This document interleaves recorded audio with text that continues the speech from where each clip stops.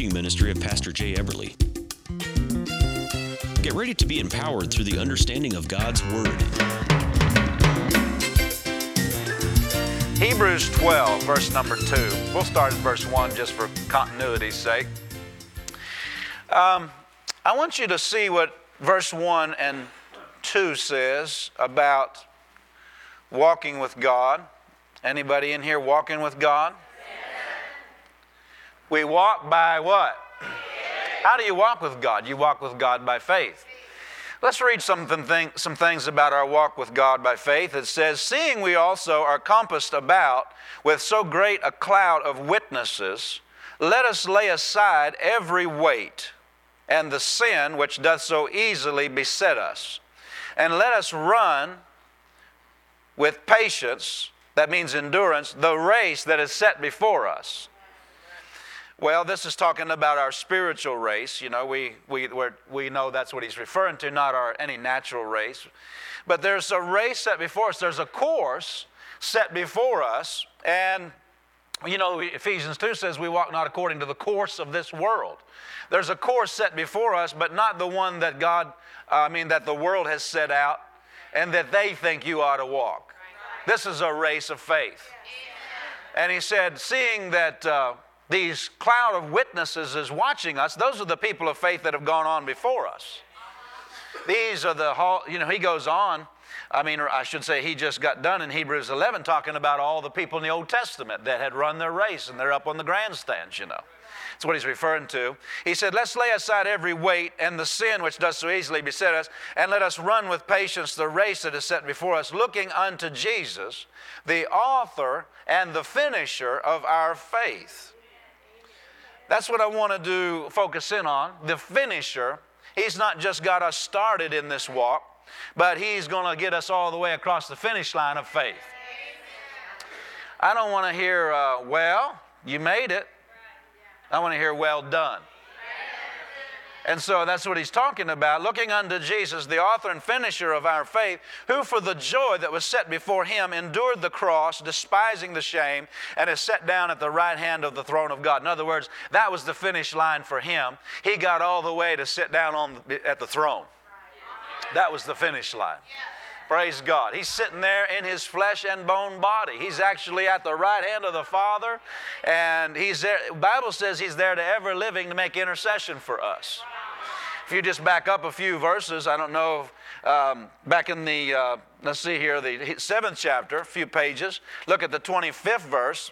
It's talking about Jesus. He's able to save them to the uttermost that come unto God by him. See, he ever liveth to make intercession for them. So he sat down at the right hand of the Father, but what is he there doing? Is he just twiddling his thumbs?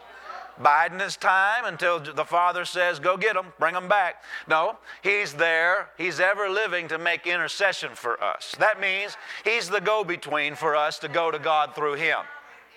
The Bible talks about Jesus this is the 3rd chapter, the 1st verse of Hebrews. He's the apostle and high priest of our confession. So his ministry today is a ministry that is the fulfillment of the Old Testament ministry of the high priest. You ever read that in the Old Testament? And he was a go-between between God and man. Now, Jesus is our high priest today of the new covenant, and as part of his high priestly ministry is that he's at the right hand of the Father, and he's there encouraging us to finish our race of faith. In other words, he's rooting us on just like the grandstands are rooting us on. He's on our side. Amen. And he took a position of author and finisher. He's the apostle and high priest of our confession of faith. In other words, he's there. His assignment is to take whatever we're using our faith for and see to it that it comes to pass. Amen.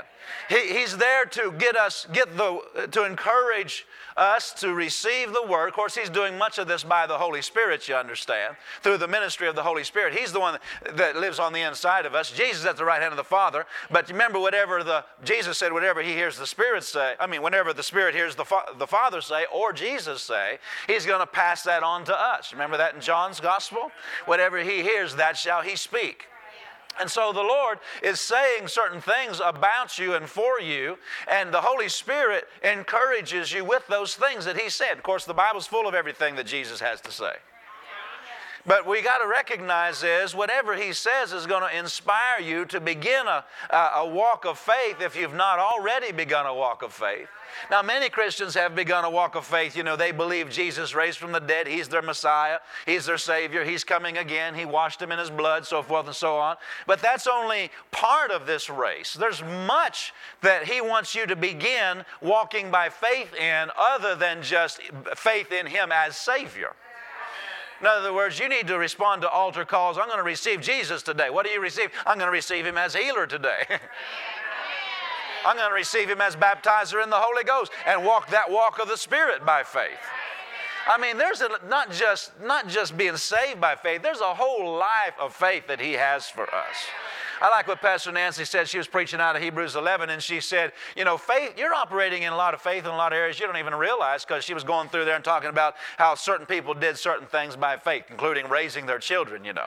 Why do you say, no, don't do it that way. I want you to do it this way. Or, you know, you're raising them because of your faith in God's Word, right? So there's much that you've begun walking by faith in. But see, it's not enough. God wants to get you started in many of these different areas, or the high priest Jesus wants you to. But He wants to not only get you started, He wants to get you across the finish line in all those areas. What's the finish line in many things? Well, it's receiving the best God has for you down here in this life, and then, of course, going to heaven and receiving what He's prepared for us up there.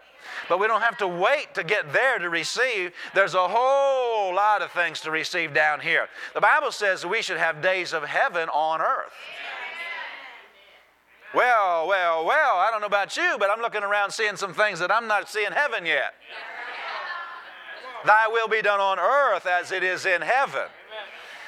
Amen. That's the reason He gave us the Word, because this is what's working for Him in that realm. He wants us to have it in this realm. Now, with that in mind, He's the author of our faith. He got us started, and there's many things He wants us to get started in. Like, for example, many Christians haven't started in the area of healing. They're not trusting in, they just look to the doctor, you know. God wants to get you started in that. Then there's other areas, you know, in not living by fear, not being bound by fear. Some Christians can't get on an airplane. Some Christians can't get into a relationship. They're afraid of failure.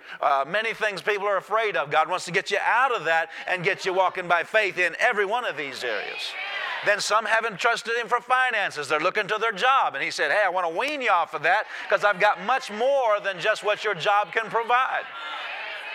And you can go into every area, the areas of the mind, and learning to walk by faith and cast down imaginations. God has a beginning for all of us, and He gets us started by giving us the Word in those areas. Hallelujah. And heaven can come into every area of life. I'm serious about that. No more bondage to addictions and bondage to sin, and you know, there's just that we should be going from faith to faith, from glory to glory, but not just in one area, in many areas. Our whole life is to be a life of walking by faith. And so with that in mind, He wants to get us started in all of these areas, but we've got to recognize it's not just the starting that's where the real blessings are. It's the finish line where the blessings are. Walking this thing out. Amen.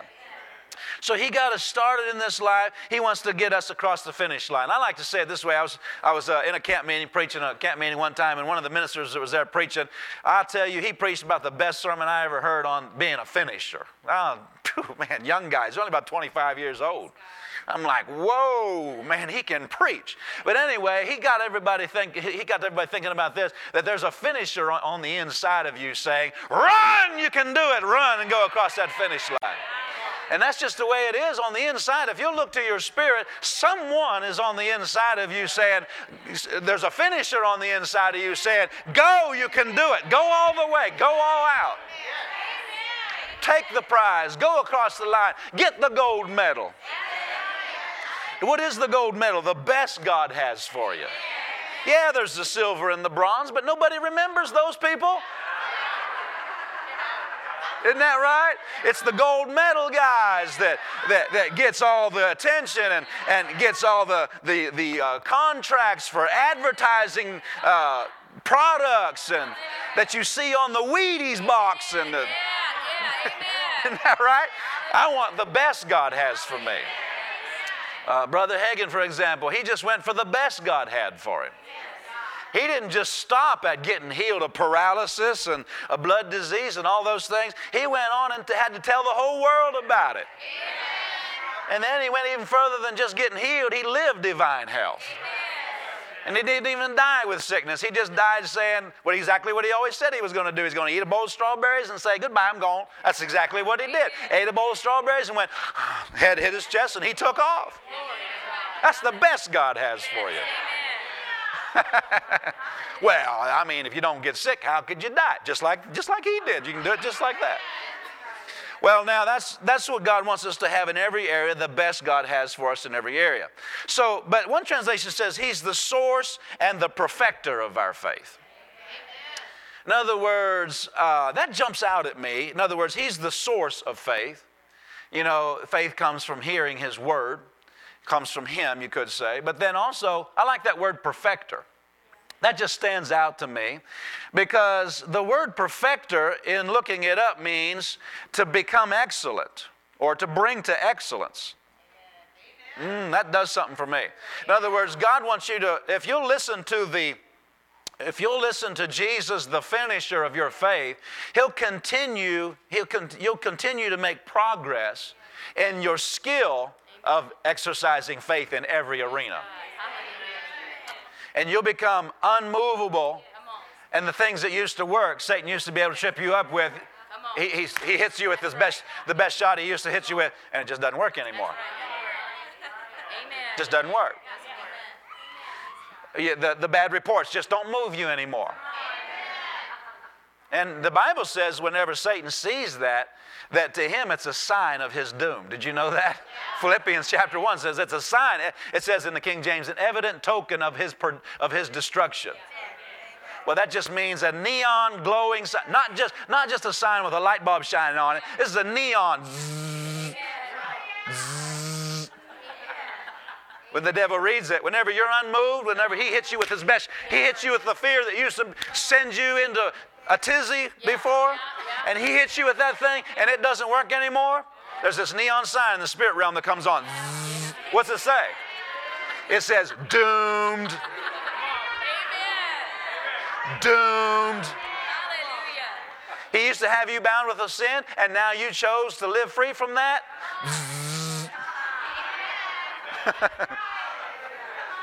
Amen. Because you've become excellent.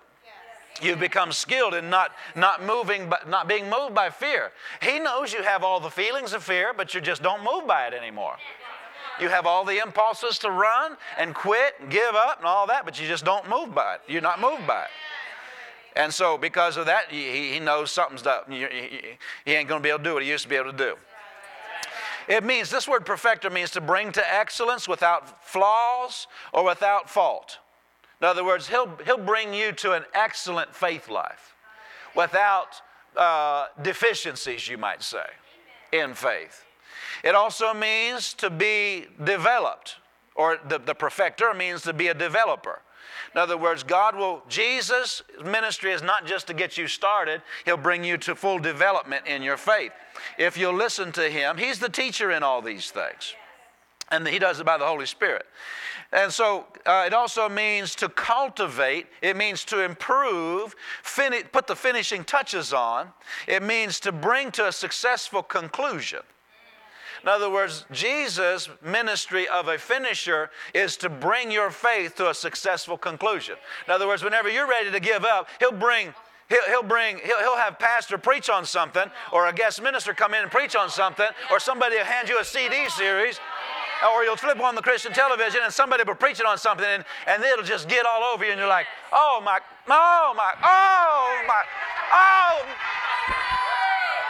Why was I thinking about quitting? I can't quit now. That's your high priest Jesus being the perfecter of your faith. You would have given up, or I would have given up, and then God had somebody come along And you walk out and you go, well, I can't quit now. I just can't quit. I just can't. I just won't. I just won't. Amen. I got to see the other side of my mountain. I got to see what's over there. Like somebody said, if you could see what's on the other side of your mountain, you'd move it. So he gives you a glimpse every now and then. You're like, oh, no, I'm not quitting now. I'm not quitting now. Mountain, you're moving. So he brings you to a successful conclusion. And that's his ministry. Now, another thing he does, this word perfecter means to reach the goal. So he'll bring your faith to the goal. Whatever it is that your faith has been set on. Then also it means see through to the end. So that's what Jesus' high priestly ministry is all about. So really, there are faith tests to pass. And when you come up to those tests, the finisher on the inside of you, he'll say, here, now do this in this situation. And he'll get you through those places where normally we would get stuck. God does not want us to be stuck in faith. He wants us to be continually reaching, continually progressing in all of these areas. He said from glory to glory. He said from faith to faith. Isn't that the kind of way he says things? He says we go from faith to faith, glory to glory, and all these things. That's the way everything in the kingdom of God is. It always progresses. It's never stagnant. It's never just so-so. It's been this way for 14 years or even 3 years. Everything in the kingdom of God starts out small. First the blade, then the ear, then the full corn in the ear. Amen. Well, I want the full corn in the ear. Well, then get busy with the blade. Get busy watering the blade. Do what the finisher of your faith is saying to do with the seed and the blade and everything that's beginning. Just let God get. Oh, it pays off to stay faithful. You don't want to quit. It seems like I've been stuck. Keep praying in the Holy Ghost, listening to what the finisher's saying.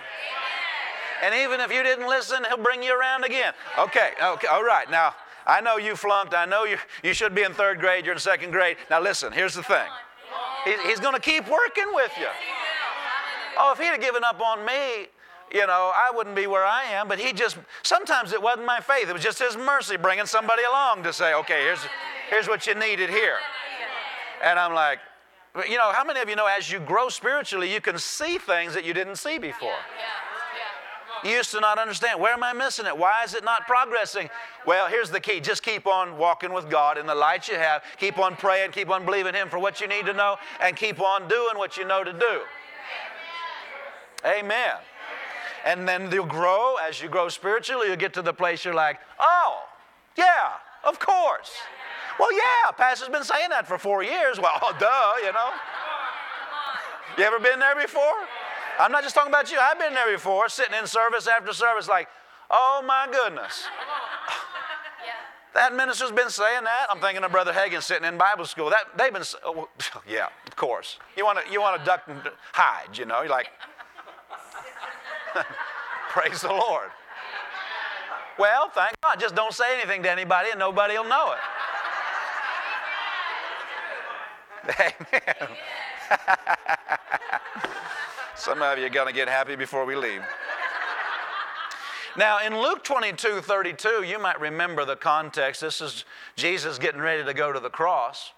And he's telling his disciples that y'all are going to leave me, And you're going to scatter. I'm going to smite the shepherd and the sheep will scatter. But in Luke 22:32 there, Jesus is talking to Peter. And he said, Peter, he said, Satan has desired to have you. Remember that? That he might sift you as wheat. He said, I've prayed for you, verse 32 says, that thy faith fail not. When you're converted, strengthen thy brethren. Now that helps you to understand what he means by thy faith fail not. I used to read that and think, well, I didn't know faith could ever fail. Well, the point is it can't. Not if it's got the Word of God as its source. Faith in a person might fail. Faith in an institution might fail. Faith in a promise of man might fail. But faith in God cannot fail. Not real faith. Not real faith. I used to wonder, what is he saying? Faith can't fail. But what he's talking about is what I'm talking about tonight. He said, I prayed for you that thy faith fail not. In other words, I've prayed for you that you don't give up in faith. Amen. That you don't throw in the towel or whatever, however you want to say it. Isn't that right? So what we know is there's a finisher, and Jesus is being Peter's finisher of faith here. He's praying for Peter that he not give up. Oh, help him not to quit. Help him not to cast away his confidence. Help him not to get so down on himself that he is so discouraged because he's beating himself up. Because he missed it big time. He's cussing and denying he knew Jesus and things like that. Well, you know, you could get really down on yourself at times like that. But what he's saying here is, Peter, I've prayed for you that you don't get so down on yourself that you'll give up and quit. Amen. That's what he's talking about. Real faith doesn't fail, but we can fail to use our faith. You get down on yourself, you're going to stop using your faith. Amen. So with that in mind, the guide, 1 John 2:27 says, the Spirit will teach us. Remember, the anointing that we've received abides in us, and He's going to teach us. The same anointing teaches us. So Jesus is going to take us through times of, for example, you remember over there in, 2 Timothy, where it talks about all Scripture is given by inspiration of God, remember? And it's profitable for doctrine, for reproof, for correction, you know? Well, He's going to take us through those things. Jesus, by the Spirit, is going to teach us about walking by faith through establishing doctrine about faith. Remember, 1 Timothy said doctrine, reproof. There's times He's going to reprove us in faith. That means to convict. If you look it up, same word translated, convict. Reprove, it's profitable for doctrine, for reproof, for correction. You have to be okay with all of these if you're going to be perfected in faith. That's right. Amen. You can't just say, well, I like the doctrine, but I don't like those correction times. Everybody in Jesus, when He was walking the earth, Jesus was the finisher of their faith as well as the author of their faith. And I could stand here tonight and give you reference after reference where Jesus got on to them about their unbelief. We have to be okay with that. Remember, Peter at one time didn't cast out that devil, and why couldn't we cast him out? Jesus said, because of your unbelief. Remember that? And then Jesus raised from the dead, and He came on the scene because every time somebody come report to them that He was raised from the dead, they'd say, oh, we don't know about that. They didn't believe it. And Jesus came on the scene in Luke 25, and He said He upbraided them for their unbelief and their hardness of heart.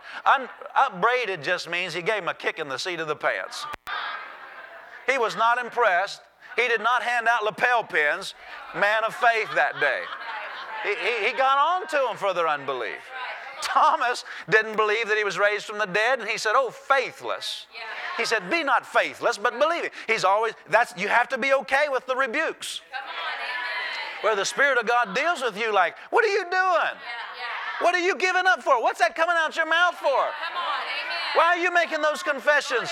You're in church, you're saying amen, but to your friend, you're talking about this. You have to be okay with that kind of thing. You have to be like a Timex watch. Take your licking and keep on ticking. Just keep on, and don't get offended whenever you have to have humility to receive from God as well as faith.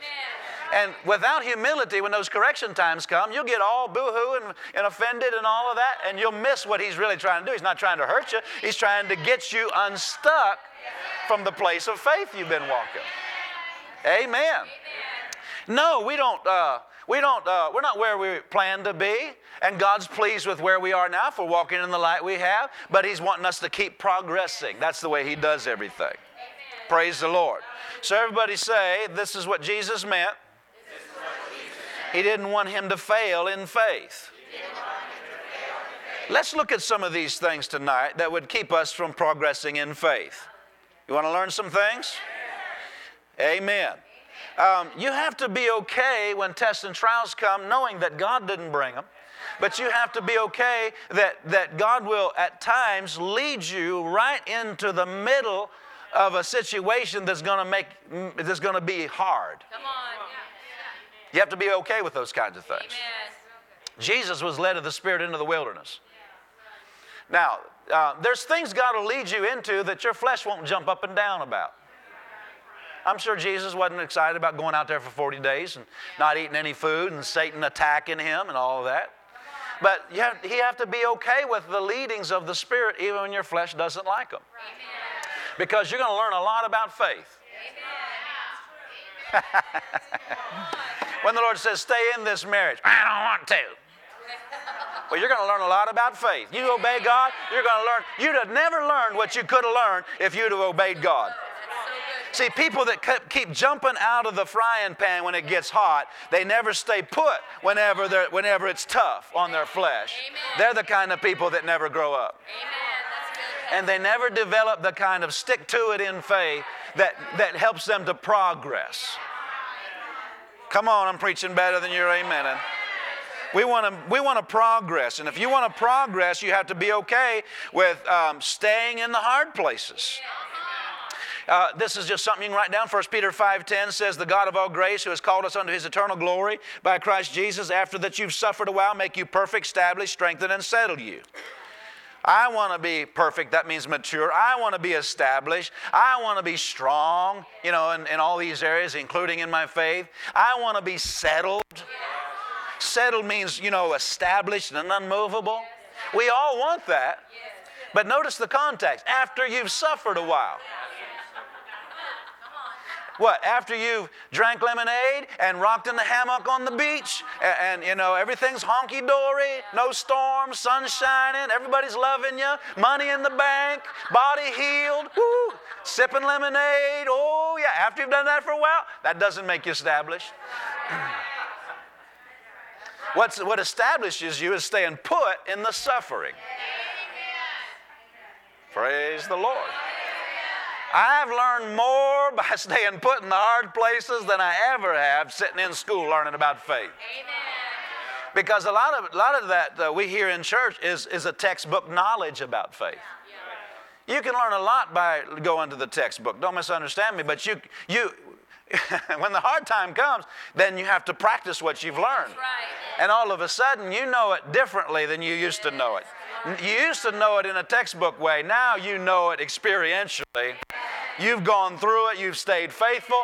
Oh, man, there's coming a time I can tell you the testimony of somebody here in the church. It isn't the time right now, but there's coming a time where it looked like everything was going down the drain. Everything. Financially, everything. Going, there was a big sucking sound. You know what I mean? You could see it going. And they said, no, I'm believing God. I'm staying put. I'm not disobeying God. I'm going to continue to tithe. I'm going to continue what God said.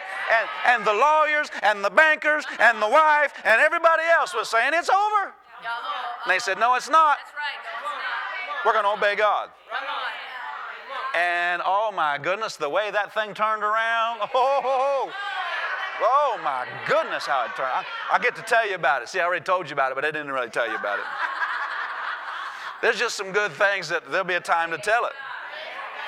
It pays to stay put. And I told this person, now you know God's faithful like you never knew God is faithful. You know He'll be faithful. He'll come through on His word. You used to be able to tell somebody else God's faithful. Now you can say, listen, sonny, God is faithful. No, you don't understand. No, God is faithful. No, you don't understand. God is faithful. Faithful. He will not give you up.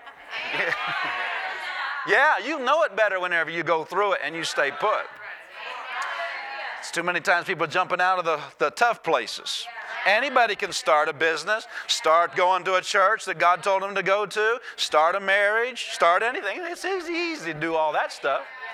But sticking with it and making it to the end, that's a whole different kind of animal. So let's look at some things here about sticking with it in faith. One of the things that the finisher of your faith will do is he'll teach you to not just talk to God about it, but talk to the problem. There's a lot of people that are stuck in a place of faith where they're not moving forward because they keep talking to God about it, and He keeps saying, talk to it. Come on, amen. Stop talking to me. Whosoever shall say unto this mountain. That's right. Start talking to it. Many Christians have gotten stuck right there. They're still talking to God. Now, there's a time to talk to God, all right. You understand? But there's a time to stop talking to God and start talking to the mountain. Start talking to the problem. You have to become accustomed to answering. Rather than going to God, oh, they're saying this, they're saying this. Well, He said, why are you doing all the listening? Why don't you do some declaring? Why don't you do some talking? Get good at answering what you hear. Stop bringing to me everything the devil says and start telling the devil what I said. Amen. So that's a place we need to get past in this walk of faith. Amen. And yeah, there's a good one. I'll preach that sermon too. Pastor Debbie said this. I didn't say this. Stop going to the pastor and tell him everything the devil said. Tell the devil what God said. Don't get upset at me. Pastor Debbie preached that sermon. But you know it's true. Here's another thing about walking by faith. He'll teach you to get some loads off of your faith. Remember, he said back there in Hebrews 12:1, lay aside every weight. He'll tell you to get some things off of your faith. Come unto me, all ye that labor and are heavy laden, and I'll give you rest. He'll tell you when you've got too much on your faith. He'll tell you whenever you need to cut some people loose that don't want God. Stop trying to carry them on your faith. Amen. He'll tell you how to cut these things loose. Everybody say, he'll tell you how to lay aside the weights. He'll train you. See, a lot of times Christians kind of have the idea that walking by faith means you take this project on and you're depressed and you're heavy and you care about it and you worry about it. That's not faith at all. You take on the responsibility of speaking the word to it, but you don't take the care of it.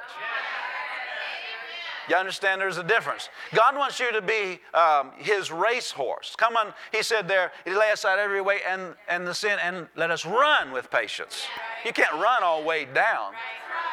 He doesn't want you to be the devil's pack mule. He wants you to be the Lord's racehorse. So the devil will get you all packed down with care and responsibility and all of that. That's one thing as a pastor, I just decided a number of years ago, I'm not going to do it. I'm not going to carry everybody's burdens in the church. Because too many pastors nowadays are getting out of the ministry because they're carrying everybody else's cares. I'm not going to carry your faith projects. I'll obey God. I'll speak the word. Like there's people I get in agreement with. They come and they say, would you agree with me? And every time I do. And then every time I think about it from then on, thank you, Father, that whatever it is they're believing for, I quote the word over that. But I don't just walk around with the care of it on me. Amen. That's what a church has to get to. It has to get to the place where they're not anymore mooching off the pastor's faith. Where they're just saying, I'm going to walk by faith myself. Another thing that the Lord will teach you how to do, He'll teach you to get the toxins out of your faith. What I mean by that, I mean things like fear. I mean things like unforgiveness. The counselor that lives on the inside of you will help you get those things out of you. We'll talk more about that in a little bit. But another thing He'll tell you, or He'll have you to do, He'll teach you how to endure by not looking at the wrong things. The Bible says that but Moses, it says in Hebrews 11:27, he endured as seeing Him who is invisible. You look at the wrong things, you're going to give up. You'll never finish that project of faith. So to endure, you've got to keep your eyes on Jesus. What you get your eyes on in the Bible often is a reference to what your attention is on. It's not just talking about looking with your physical eyes, although, it might be good not just to be staring at the problem. But it's talking about giving your attention to the problem. Abraham's faith got to the place where he considered not his own body. Remember that? He didn't keep his attention on what the devil or his body kept saying. He got his attention on the Word of God. And that's how you endure. We look not at the things which are seen, but at the things that are not seen. Amen? Peter got his attention on the wind and waves, and he began to sink. He almost didn't finish. He had Jesus, his finisher, there. And showed him why he began to sink. But he didn't finish his course. Now, what Peter did was exactly the opposite of what Mark 11:23 says in the Johnson's translation. Remember, it says in the King James, whosoever shall say unto this mountain, be thou removed, be thou cast in the sea, doesn't doubt in his heart, but believes those things which he says comes to pass. Notice, doesn't doubt in his heart. The King James says that, but the Johnson's translation says, if he does not become separated from the statement he makes. The finisher of your faith will teach you how to not become separated from your faith by getting your attention on other things. That's the devil's strategy, to get you separated. Amen. Remember, I've told you over and over again, Psalm 23, and thou preparest a table before me in the presence of mine enemies. You don't wait until there's no doubts at all, no fear at all, or no problems at all to step out in faith. You've got to just learn to step out in it whenever fear is breathing its hot breath down your neck, and you've got all the resistance. Your fear says don't do it, in your face blowing against you, and you say, no, I'm going for God. I'm going, but God says. There's going to be the enemies. In the presence of your enemies is where you're going to receive. If it's prepared in the presence of your enemies, you're going to receive it in the presence of your enemies. Amen. And here's another thing He'll teach you to do. He'll teach you to start now and take steps and take little steps of faith. I mean, we all want to be we want to be David, who gets a slingshot and whoosh, and takes out a giant. But David didn't start there. David started with the lion, and he started with the bear. One of the things the Lord showed me about this is that when it comes to lions and bears, they don't talk human language. There's a big difference between the roar of a lion and the growl of a bear than there is of the smash talk of a giant.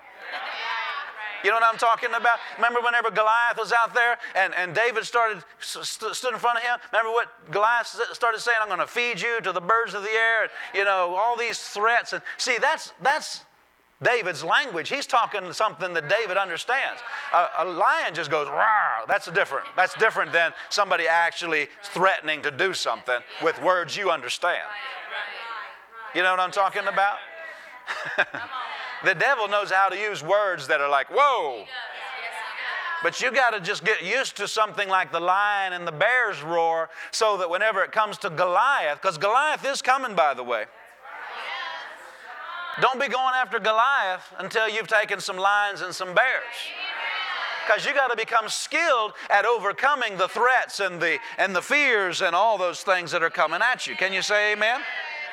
And He'll teach you not to get separated from your faith when you hear the roar of the lion. And once you get good at that, He'll take you on to other things where there's the smash talk of the giant.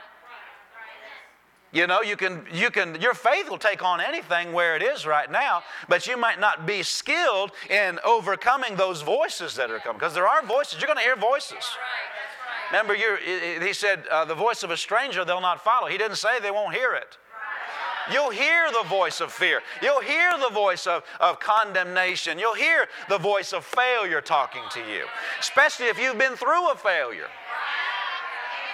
You've been through a failure in a relationship, and you start liking somebody, and you want to start dating them.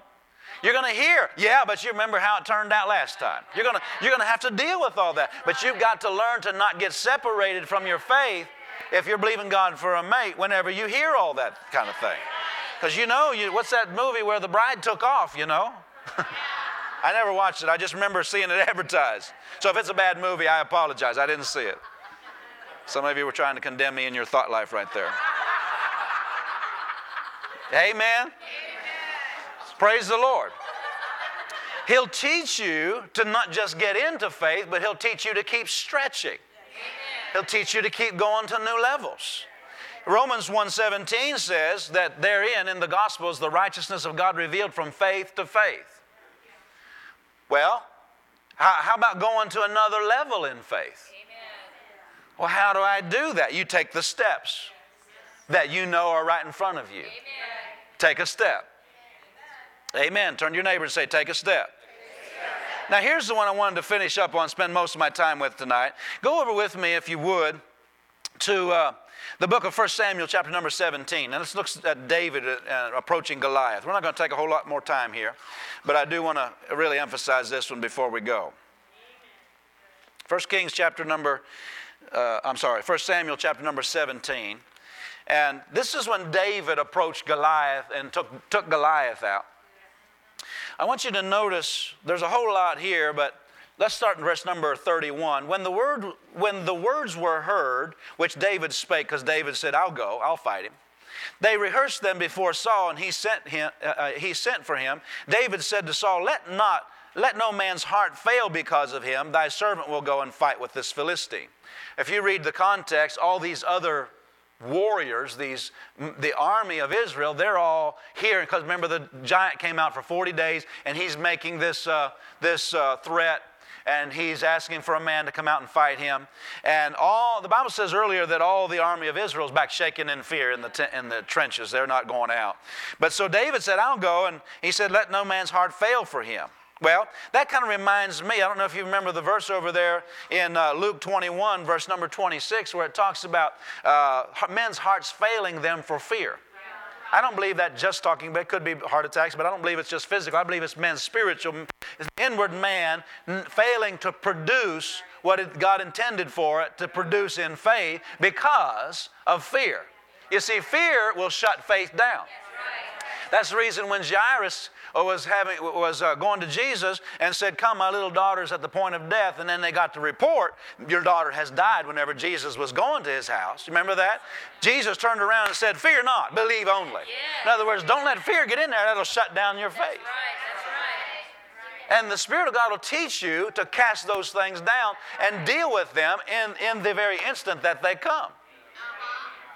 God wants you to enter into the spiritual arena and fight in that arena. Amen. All right. Now, you know the story. We won't take time to read it all. David introduced himself and talked about, the lion and the bear that came out and how he won over that. And then verse 37, David said, moreover, the Lord that delivered me out of the paw of the lion, out of the paw of the bear, will deliver me out of the hand of this Philistine. And Saul said unto David, go, and the Lord be with thee. And Saul armed David with his armor, and he put his helmet of brass upon his head. Also he armed him with a coat of mail. And David girded his sword upon his armor, and he essayed to go. That means he tried to go, for he had not proved them. In other words, he didn't go with that because he wasn't accustomed to that. David said unto Saul, I can't go with these, for I have not proved them. And David put them off. And you know the story. He got the sling and the stones out of the brook, and he went with that, and he faced the giant. Well, here's what I want you to see. David wanted to fight with what he had already proven. David was not in the military. It's a different day back then. You couldn't do this today, just walk out there and say, I'll go, But different day, but he was not in the military. He was not trained like Saul and all the army and all the skills, of combat and, however they did it back then. He wasn't trained in all that. He was trained in spiritual weapons. You there? You going home? And he wanted to fight with what he was used to. Of course, yes, he had a sling. We understand that's a natural thing. But he had used that and practiced using his faith to hit things with that thing. That's what he's talking about. He had done that. Now, he wanted to prove he wanted to fight with what he was already used to. He was not taught at the military academy. He didn't go to West Point. Amen.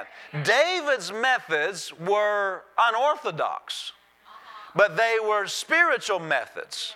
They were things of the Spirit that he had become skilled in. Amen. He had more success by using the spiritual weapons than all these men with the natural training had with their natural weapons. Amen. He recognized spiritual laws. He recognized the law of faith, which these other men didn't realize was defeating them. A lack of operating in it was defeating them, you could say. David recognized that by using his faith, he could get success where natural man couldn't get success. Praise God. So it made him a superior warrior, actually, to all the entire army of Israel. He became a superior warrior. And his experience was with with the spiritual things, not just with natural things. Although I'm sure he practiced with the stone and sling, but he really used his faith. Yes. Amen.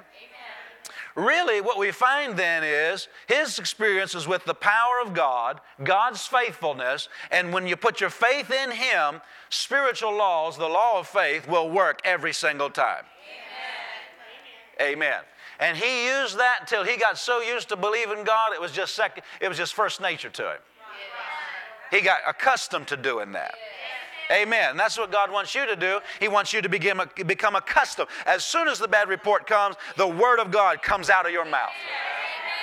You don't sit and think about it before, you know what the devil's saying for whatever, 3 days or...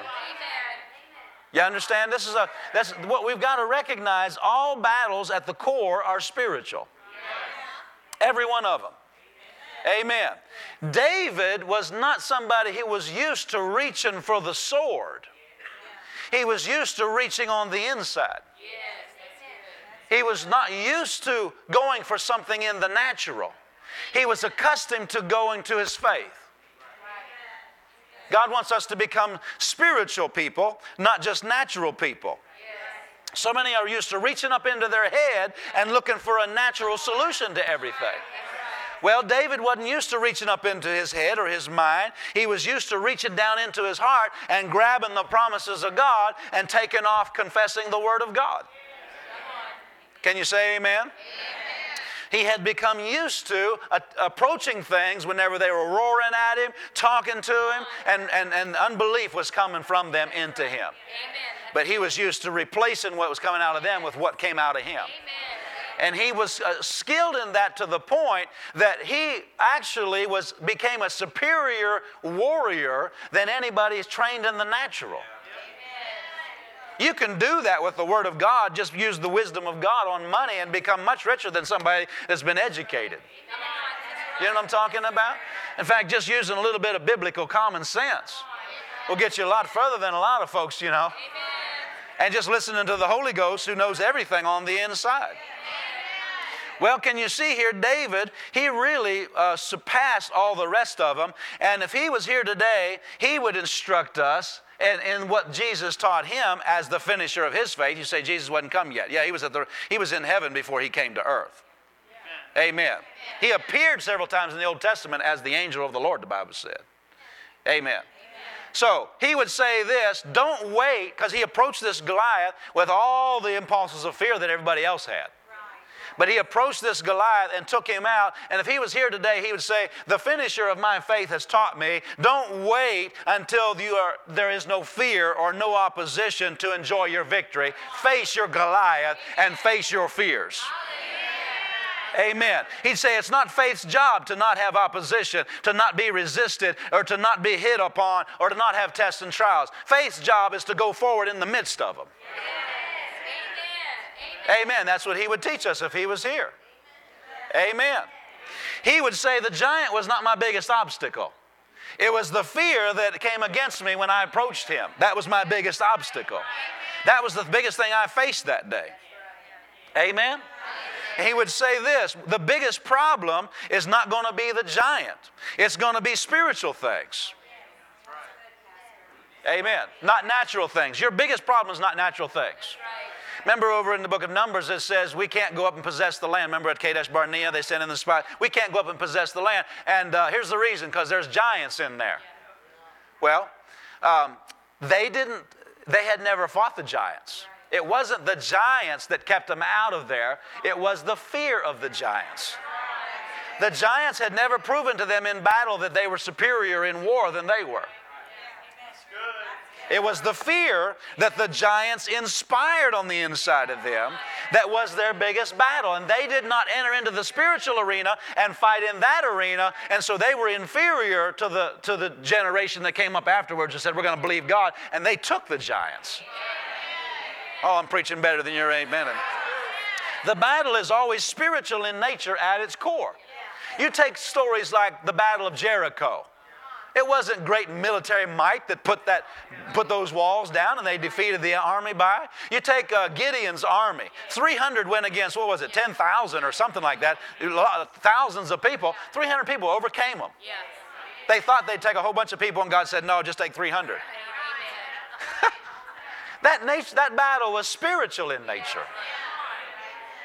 You go over into Exodus, which we won't go there, but for time's sake, I'll just refer to this. You remember in the 17th chapter of Exodus, it talks about the battle that Joshua fought it, but Moses held up his hands, and Joshua won as long as Moses had his hands up. Amen. And you remember whenever his hands got weary, they started to lose, and so 2 men stood under him and held his hands up. Well, what the next few verses, I believe it's verse 9, says about that passage, it says that, I'm just going to read this. You don't have to go there for time's sake. I want you to hear this, though. It says about that battle in verse 16, Exodus 17, verse 16, because the Lord hath sworn, the Lord will have war with Amalek from that generation, from generation to generation. The Lord hath sworn is what Moses said afterwards.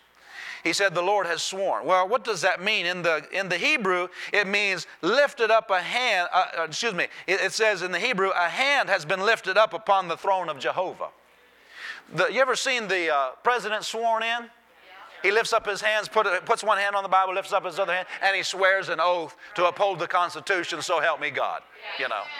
Well, that's what this is a reference to. A hand has been lifted up upon the throne of Jehovah. It's a reference to Moses holding up the rod, because Moses didn't just hold up his hands, he had the rod of God in his hand. The rod stood for authority. The authority of God in the hands of man. Did you get that? He's saying, I'm holding up the authority. He's saying, I'm exercising the authority of the throne of God, because a hand has been lifted up upon the throne of Jehovah. Praise God. It's an affirmation of an oath that means this is a swearing that we're doing that this is going to be victory today.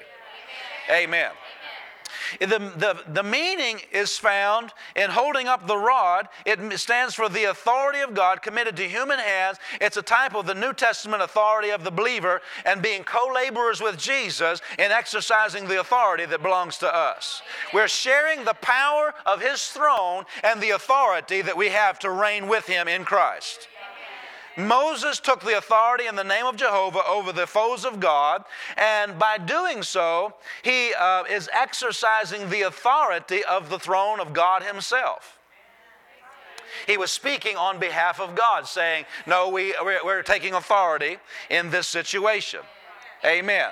So today, every hand that is lifting up the rod of God can direct the circumstances of life and direct the power of God from the throne of God against the spiritual enemies that are fighting against us. Amen. This is a revelation of the authority we have seated with Jesus. But what does this tell us? This tells us that the nature of the conflict is spiritual, not natural. Holding up a rod in the natural up on top of the mountain doesn't do anything. But what it was something spiritual. He was exercising authority. It gives us the nature of the conflict, which is the enemy is spiritual. The enemy in all your situations are spiritual. Fear is a spirit, and we got to recognize it when it comes and not just think, well, they say I can't do it. It's not them that keeps you from doing it. It's the fear that's keeping you from doing it. Amen. The simplicity of the techniques of your warfare are also revealed. It's exercising spiritual authority, exercising faith in God's Word. Hallelujah. In every circumstance, at the core, the struggle is always spiritual. Just like David, the struggle he had was spiritual. The thing that kept the other guys in the trenches was the spirit of fear. Remember that? The thing that kept Israel from Canaan's land was a spirit of fear. The thing that put Joshua in there, the Bible says he has another spirit with him. The nature of everything at its core is spiritual. Why do people not prosper? Matthew says in the 19th chapter, I was afraid. I was afraid. God gave him things to increase with. I was afraid. I'm preaching better than your amen. Hallelujah. So we would do good to stop listening to fear and start talking to it. Start smack talking it, or whatever you call it. Like David did. He's a 17-year-old stripling of a kid. Probably just started shaving a year before that.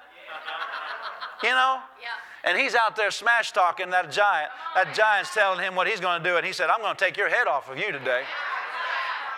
Learn to talk to fear. Learn to deal with it. Amen. Stop letting fear make your decisions for you.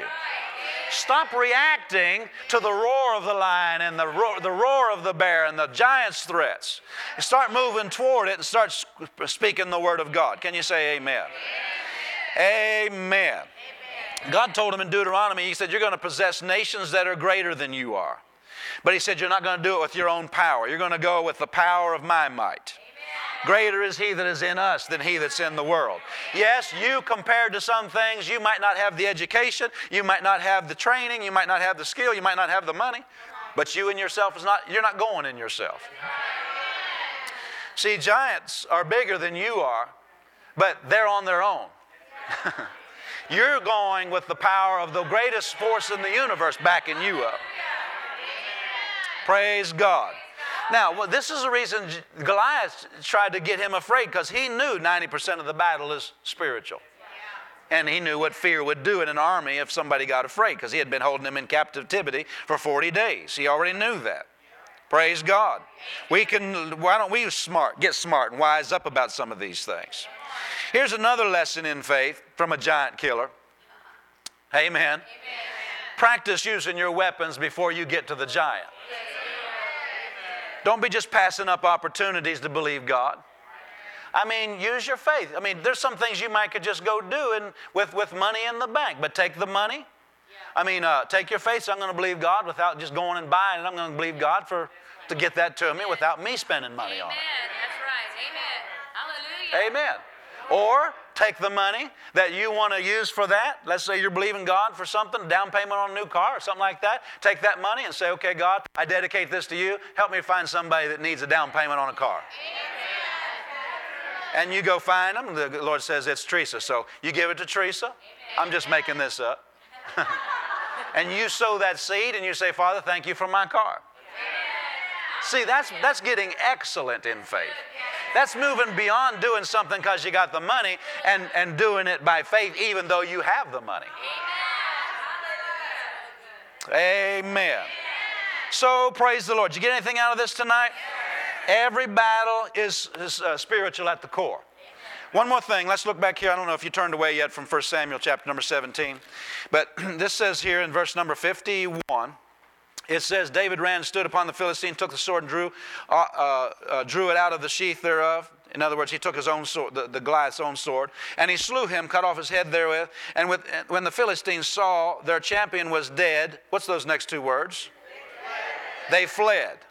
Mark in your Bible, if you got a pen, Hebrews 11:34 right there.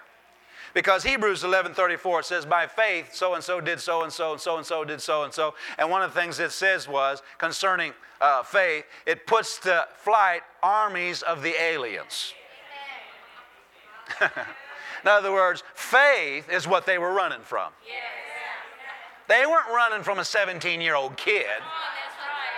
You know, 4 more guys could have come out there and tried to attack him. That's right. They weren't running from a kid. They were running from faith. That's right. That's good, Pastor. And if you'll stand up to some of this smackdown that the devil's trying to put on you, and you'll stop listening to it, you'll find that he'll wither and he'll become nothing.